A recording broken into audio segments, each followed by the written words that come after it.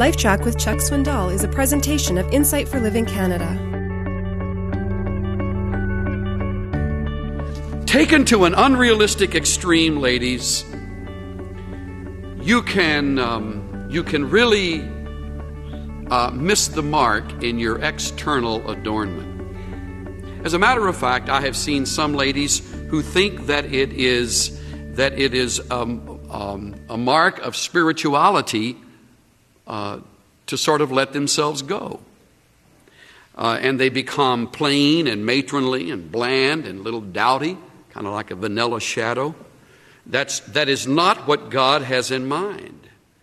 But on the other hand, if externals get out of line, you will overemphasize the continued emphasis on your hair, on your accessories, on the dresses and gowns you wear. You will become preoccupied with nothing but your external adornment. Shortly after I moved to California, I watched an unbelievable event happen. I was driving to Los Angeles International from Fullerton, which is, as many of you know, in California, is about a 45-minute trip in the morning hours. And in front of me was a couple. He was driving. She was getting ready for work. She brought everything she needed to wear for the office. She got in the car with a nightgown on. I suspect, I couldn't see, but there was a bit of a silhouette up there that began to go through all kinds of gyrations and motions. She put on her undergarments, she put on her dress, she put on her hose, her shoes, she put on her makeup, and right when she finished her eyes, they got to the place where they pulled off and she got out to go into the office. I thought, that's interesting. In 45 minutes, she's obviously done it before because she was very efficient. And in 45 minutes' time, she was ready for the office. But it's a lifetime task to develop the hidden person of the heart. Ladies and husbands, wives and husbands, we can spend a lot of our time teaching our girls how to dress and miss the importance of teaching them the value of the hidden person of the heart. And the same for our fellows as well. Let's be careful about that. Check your attitude. It's what I call real quality, true class. To have deep within your heart a gentle and quiet spirit.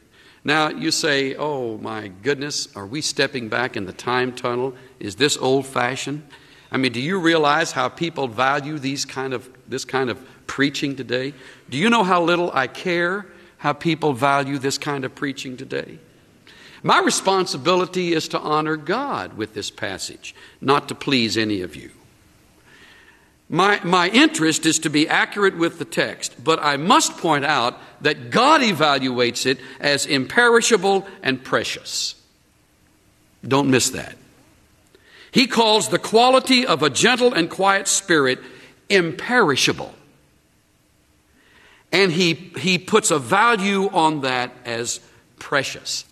Ladies, if you develop an attitude that is a gentle and quiet spirit, God says it becomes imperishable and He evaluates it as precious. I ask you, is it worth it? Is it worth the effort?